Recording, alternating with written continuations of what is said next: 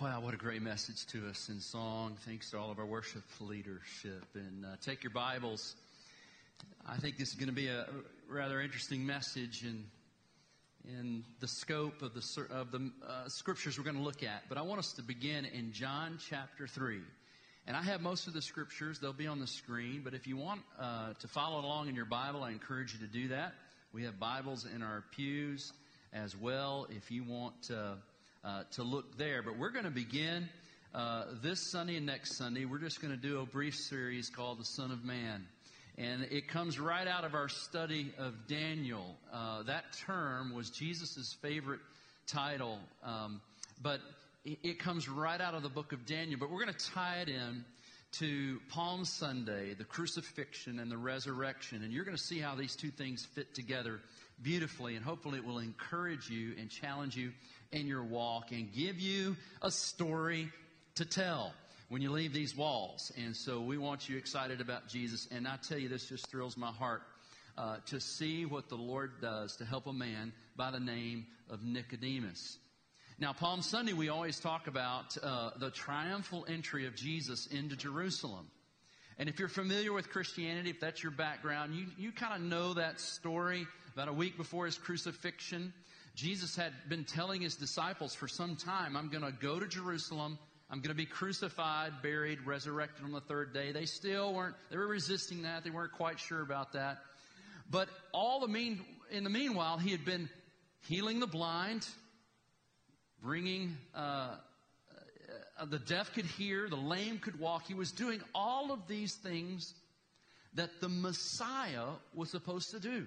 He was teaching all these great sermons. And this was an age of great expectation. The people of Israel wanted their deliverer, wanted their Messiah. They were looking for the anointed one, the Christ, to come. And so they were on the lookout. And this Jesus of Nazareth kind of fit the bill. I mean, he had all of these powers.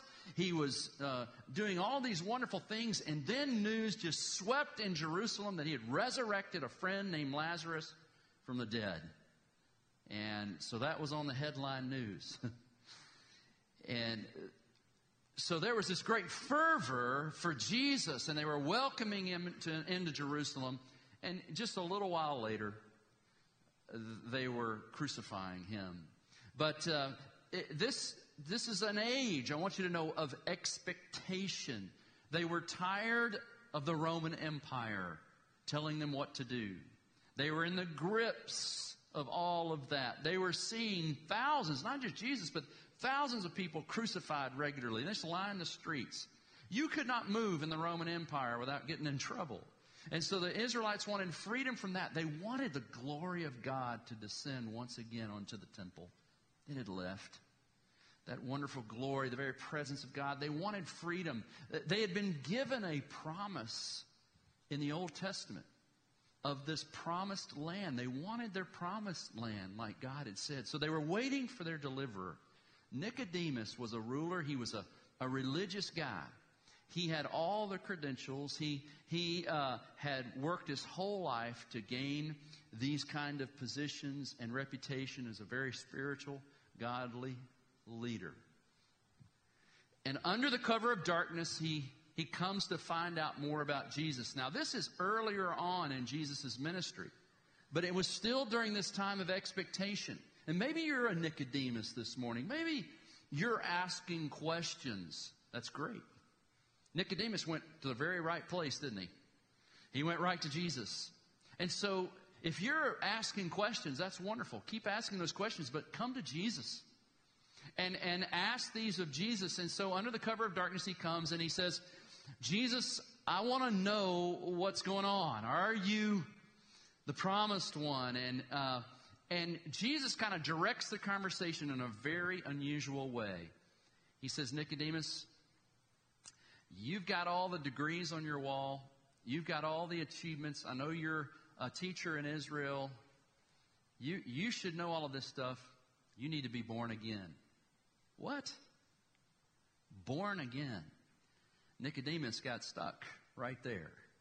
He's thinking physically. How do I go back to my mother's womb? I mean, what do you mean being born again? I was born just right. I was born a Jew. I've got pure Jewish blood. I'm a child of Abraham. How much better can that get? I'm heir to the promises. I'm of the right bloodline. No. Jesus says, you've got a problem, and I'm going to help you see it. Watch his reaction in John chapter 3, verse 9. This is Nicodemus. Nicodemus said to Jesus, how can these things be? Jesus answered him, are you the teacher of Israel, and yet you do not understand these things? Truly, truly, I say to you, we speak of what we know and bear witness to what we have seen, but you do not receive our testimony. He says, I've been telling you all of these spiritual, heavenly truths, and you're not receiving these things. That's your problem, Nicodemus. You're hearing, but you're not hearing. You need to be born again with new ears, new eyes. There needs to be something there that can receive what we're telling you. I've told you earthly things, and you don't even believe the earthly things. How can you believe if I tell you heavenly things? Then he makes an astounding claim. Jesus says, no one has ascended into heaven except he who descended from heaven. Who? The what? The Son of Man. Nicodemus would go, yeah, I know. I'm looking for the Son of Man to come on the clouds. I'm looking for him to come, be the Messiah. And Jesus is saying, well, he came from heaven. The Son of Man comes, and he's telling these things. He basically makes the claim right here, I'm from heaven, and I can tell you heavenly things, but you can't understand them because you are spiritually incapacitated. You are spiritually dead. You need to be born again. And here's how I'm going to do it. So he sets Nicodemus. That's what happens when you preach a lot. When he sets Nicodemus up and he says, Nicodemus, you're looking at all the wrong things. You're looking at your degrees on the wall, your Sunday school attendance record, all of the religious things. You got all of this, but I'm telling you, I'm going to do something for you that you desperately need. And then he creates a picture here that we're going to dive into just a little bit before we take communion. Look what he says in verse 14. As Moses lifted up the serpent in the wilderness, so must the Son of Man be lifted up, that whoever believes in him may have what? Eternal life. Can I pray just a moment? Father, there's not enough time. There's so much depth here, such richness. I pray that you would just speak, Holy Spirit, into our hearts. Help us see the Son of Man lifted up, that we might believe and have eternal life. Help us see that the way Jesus wants us to see it. We ask in his name. Amen. It's interesting. I watch this happen, especially when I've gone to new places, like when I came to West Side. People are always still, and I see sometimes you struggle to know what to call me. You know, you'll see me on the street, or you'll see me in church, and somebody go, hey, preacher. I know you're from the South, and you've been there a long time. You go, hey, preacher. Some go, hey, Rev. Not sure. Some will go, hey, pastor. Love that. Some will go, hey, David. I love my first name. Every so often someone would say, hey, Dr. Chauncey. You know, it's interesting what people will try, and some struggle. Well, should I call him David? Is that too familiar? Should I call him Reverend? He's not very reverend. Should I call him Reverend? You know, and so people will ask me, well, what do you... Well, it depends. If I want to go in somewhere where I want to maybe impress, I'll say, hello, I'm Dr. Chauncey. No, I don't do that. But I have an earned doctorate. I went to school a long time to get that. But nobody here really calls me Dr. Chauncey because I don't really ask for that. That just basically says, here's a credential. Here's something you're done. Some people call me David, and I love that. That's fine. You can call me David if that's comfortable with you. Pastor's kind of I kind of like being called pastor sometimes. That's good.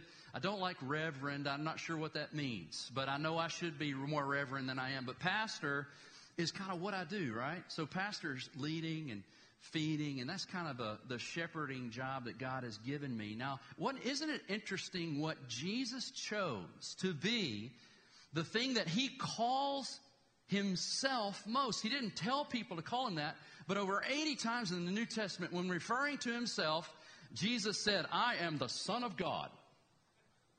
No. He said, I'm Son of Man. Now, why did he use that term? That term has such significance. The first one we can dive into just a little bit is by saying he's Son of Man, he is fully identifying with your humanity. He's fully, absolutely human. Hebrews says he suffered in every way as we have, so he can be a faithful high priest for us. He was tempted in every way, yet without sin. Hebrews says he had to be made like his brethren. He had to be made like one of us. He had to share in flesh and blood like us. He is a Son of Man. He's a human being. But that isn't what popped into Nicodemus's mind when he said Son of Man. You know what went through Nicodemus's mind? Daniel chapter 7. So why don't you turn there just for a second. Daniel chapter 7, there is a vision that Daniel has. By the way, I dove deep into this vision on Sunday night. I can't remember, was that last Sunday night? Well, the weeks just fly by to the one before. But if you have downloaded the app, you can go right to the message and watch that Sunday night's message. Isn't that cool? But anyway, but in Daniel chapter 7, I want you to see something, because this develops the contrast, and this sets the stage for today and for Easter Sunday in a beautiful way. Daniel chapter 7, this prophet is aged now, and he's having a vision and a dream from God about the future. And look what he says is in his dream, verse 2. I saw in my vision by night, and behold, the four winds of heaven were stirring up the great sea. And the great sea represents all of humanity. And out of humanity are coming these empires. And in his dream, these empires look like just beasts, terrifying beasts. Now, if you've been with us in our study of Daniel, this is what's curious. In chapter 2, Nebuchadnezzar, a pagan king, has a dream. He sees the same basic four empires, but they're pictured in a statue of gold, silver, bronze, and iron, of descending weight, descending value. And at the end is a feet of clay, of iron and clay. And Jesus, the kingdom, comes in and topples this. But seen through the eyes of a man of God, I think, when he looks upon human empire building and all of the terrifying violence that it brings, he sees it as beastly. And look what he says. I saw four great beasts. They're stirred up out of the sea by the winds of God. The first one, verse 4, looked like a lion and had eagle's wings. And then as I looked, its wings were plucked off, and it was lifted up from the ground and made to stand on 2 feet like a man, and the mind of a man was given it. And again, you can look at that sermon online if you weren't here, and how that represents most likely the Babylonian Empire. And then the next empire would be Persia, represented here as a mighty bear, raised up, verse 5, on one side. It had 3 ribs in its mouth. It's been eating up other kingdoms, and Persia certainly did. And it was told, arise, devour much flesh. And we know the Babylonian Empire lasted for a couple of centuries. Then the Persian Empire lasted for a couple of centuries. And then here comes Alexander the Great with great speed and agility. And he's pictured in verse 6 as a leopard, this beastly leopard with 4 wings of a bird and on its back. And the beast had 4 heads, and dominion was given to it. And then in verse 7, here's the 4th beast. Terrifying and dreadful and exceedingly strong. It had great iron teeth. It devoured and broke in pieces and stamped what was left with its feet. It was different from all the beasts that were before it, and it had 10 horns. And the horns represent rulers, and out of these rulers come the final Antichrist. And again, that's a whole other sermon, but here's why here's why I wanted to put that before you. Here is humanity envisioned in all of its beastliness, all of its aggression. World War I, 15, 20 million people killed. World War II, 50-some million people died. In the 20th century alone, hundreds of millions of people died through war and all of the famines and all that came through it. And now, just look at us now. Haven't we really evolved into such a much better world in the 21st century? We never know where the bombs are planted now. It's sad, isn't it? And when you look underneath the hood of humanity, you lift it up and you don't see what we want to see. We want to see human beings and all of their beauty and potential and care and love for one another and peace. We want people to be saintly.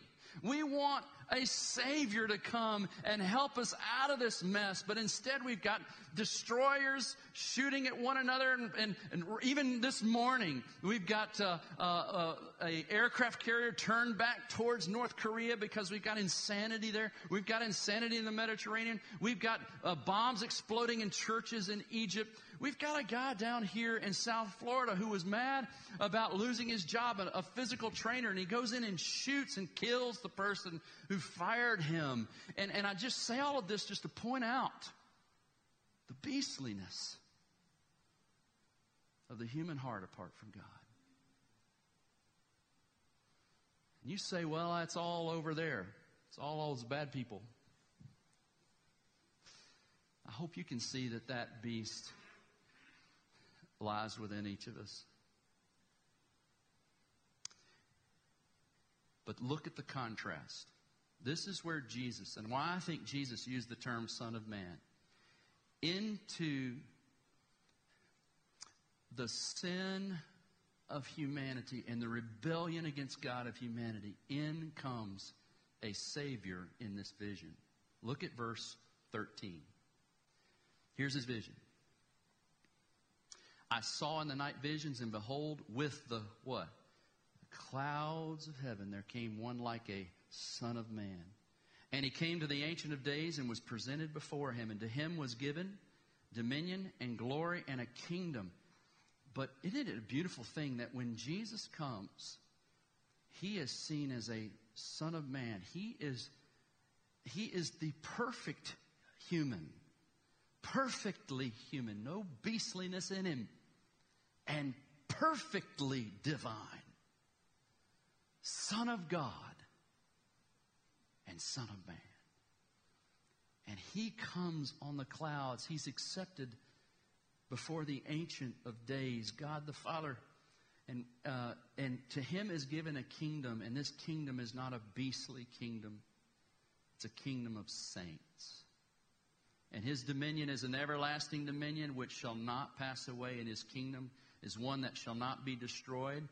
And as it is interpreted later on in the chapter in verse 27, it says, and the kingdom and the dominion and the greatness of the kingdoms under the whole heaven shall be given to the people of the saints of the Most High. And his kingdom, that Son of Man's kingdom, will be an everlasting kingdom. All dominions shall serve and obey him. So when he uses the term Son of Man in a time of high expectation, everybody's looking, and when he uses that with Nicodemus, this learned, he knew the Old Testament, learned man, Nicodemus knew what Jesus was saying. I am that Savior this world needs. I am that Messiah you want. I am the one come to bring a kingdom for my saints. And in Nicodemus and with Daniel, those saints represented the people of Israel. And you and I get to be a part of that kingdom in and through Christ. And so this is quite a claim by Jesus. That's why in Matthew 26, right as Jesus is about to be crucified, listen to what he said to the high priest.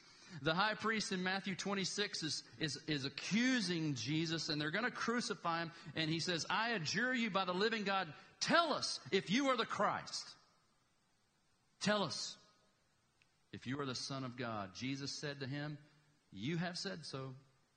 But I tell you, from now on, you will see the Son of Man seated at the right hand of power and coming on the clouds of heaven.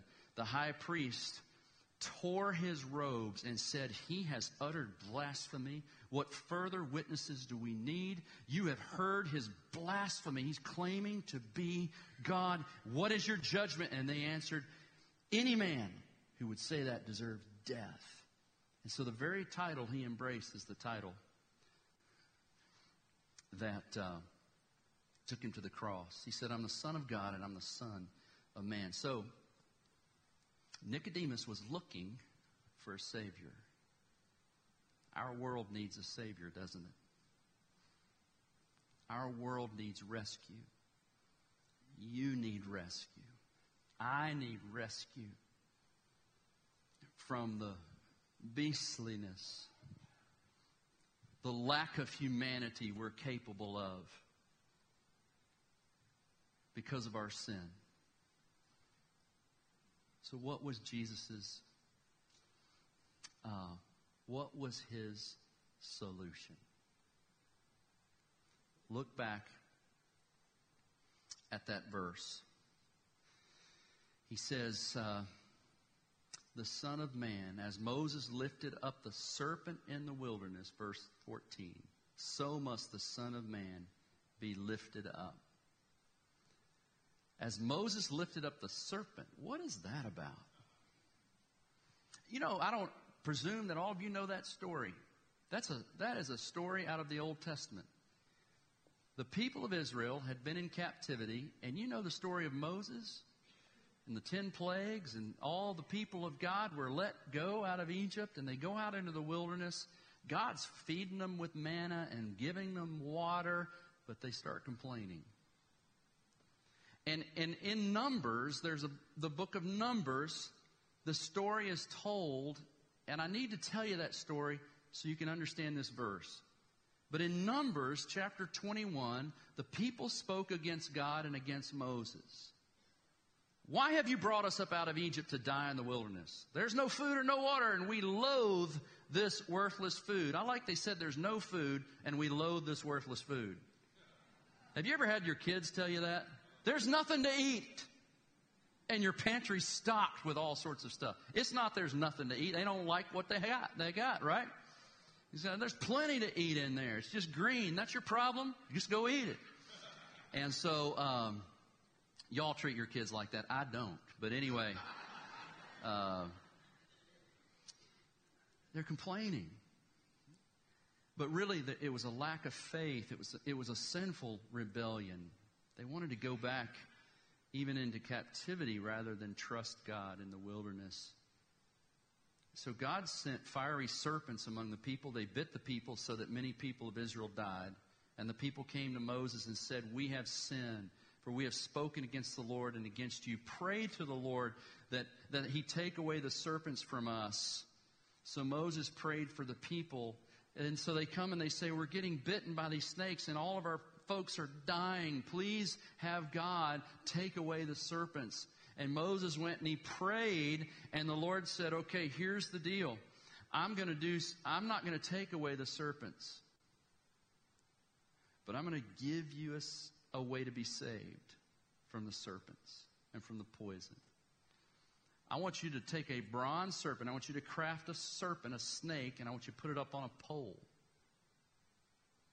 And everyone who is bitten, when he sees it, shall live. When he looks at it, he shall live. So Moses made a bronze serpent and he set it on a pole. And if a serpent bit anyone, he would look at the bronze serpent and live. This said a couple of things to Nicodemus, and it needs to tell it to you. It needs to say it to me. Nicodemus based a lot of his security in the purity of his blood. I'm a child of Abraham. I'm Jewish. And Jesus is telling him by this analogy, You might be Jewish, but your blood is contaminated by the poison of sin. Sin is your big problem.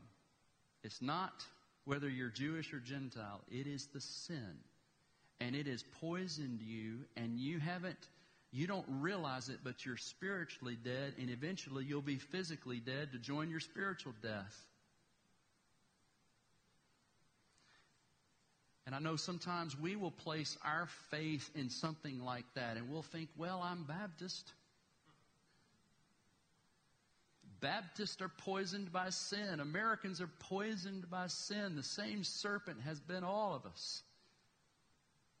We all need a Savior. And Jesus says, here's what we're going to do. The Son of Man, the one that you expect to come in as king and wear a crown, he's coming to wear a crown. He will come, and he is going to come on the clouds. You're going to see him in all of his glory. He's going to come on the clouds, and he's going to come, and he's going to have a crown, and you're going to be part of his kingdom. But before the crown and before the clouds of glory, there's going to be a cross. There's got to be a cross. The Son of Man must first be what? Lifted up. Lifted up. Two things. The Son of Man was lifted up. And when he compared himself to a serpent, it's rather interesting, isn't it? Because John said, look, the Lamb of God. I like that picture, don't you? A spotless lamb. He was without sin. He was spotless. And yet when he was lifted up on the cross, God did something. He willingly received upon himself the wrath of our sin. He took upon himself, listen to what 2 Corinthians 5:21 says. For our sake, he made him to be sin. God the Father made Jesus to be what? Sin. He made him to be sin who knew no sin. He was a spotless lamb, but he took all of our sin. He was the beast. He did that so that in him we might become the what?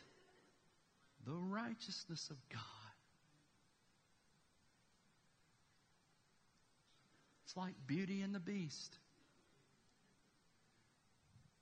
He took my beastliness and gave me his beauty.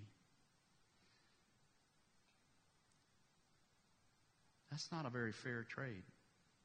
That's why it's grace. That's why it's mercy. And he's looking at Nicodemus and he says, Nicodemus, as far as the world is concerned, you're beautiful. You're recognized, you're powerful, you're Jewish. You've got all the paperwork.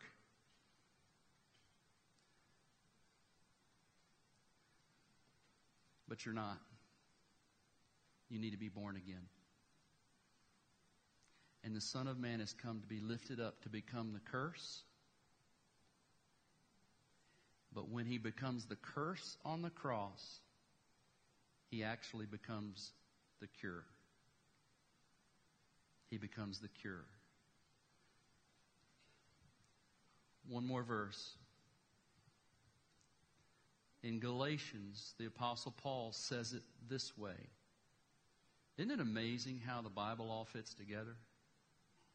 Daniel, John 3, Galatians 3. It's all saying the same thing. Christ redeemed or ransomed us from the what? The curse of the law. When you take the laws of God and you look at me through the laws of God in my life, whoa, beastliness. He's got a problem. He's not pure.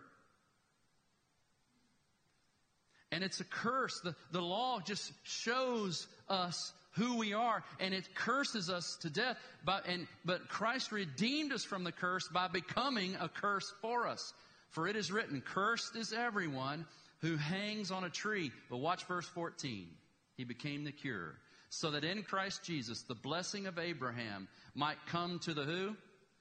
What's the blessing of Abraham? Oh, that's Jesus, and that's the kingdom, and that's sainthood, and that's being able to be in the family of God. It comes to you through Christ, because He became the curse on the pole so that we might receive the promised Spirit through faith. So what do we have to do? Go back to our original verse, John 3:14 and 15. As Moses lifted up the serpent in the wilderness, so must the Son be lifted up, that whoever does what? Believes in Him may have eternal life. You see what Jesus did? See what He compared? He said, picture those poor people bitten by snakes, dying, writhing in pain. Some of them, the paralysis had already left them where they were immobile. They couldn't do anything for themselves. Basically, all they could do was turn their eyes and look. And look. You say, that's too easy. I feel like I ought to have to climb a mountain or do something. That's because you don't understand the poison of sin. You don't understand what it's done to our world. I think maybe you do. It's turned us into beasts. It's stolen our humanity. And the Son of Man has come to return it. He became the curse to become our cure. Let's pray together.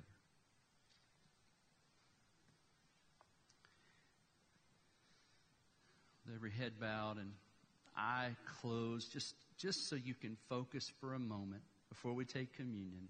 Have you trusted? Have you looked to the cross? Have you looked to Jesus?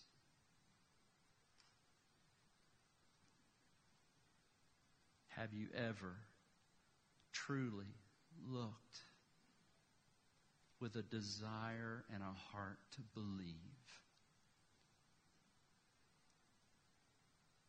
You can do that with your mind's eye right now. Would you look to Jesus to save you? To deal with the poison of sin that is in every one of us.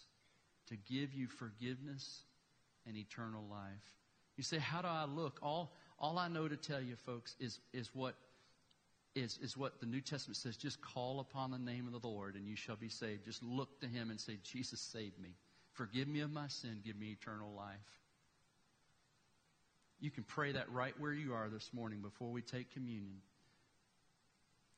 Trust Christ right now in your heart. Just ask Him to save you, and He will. You'll be born again.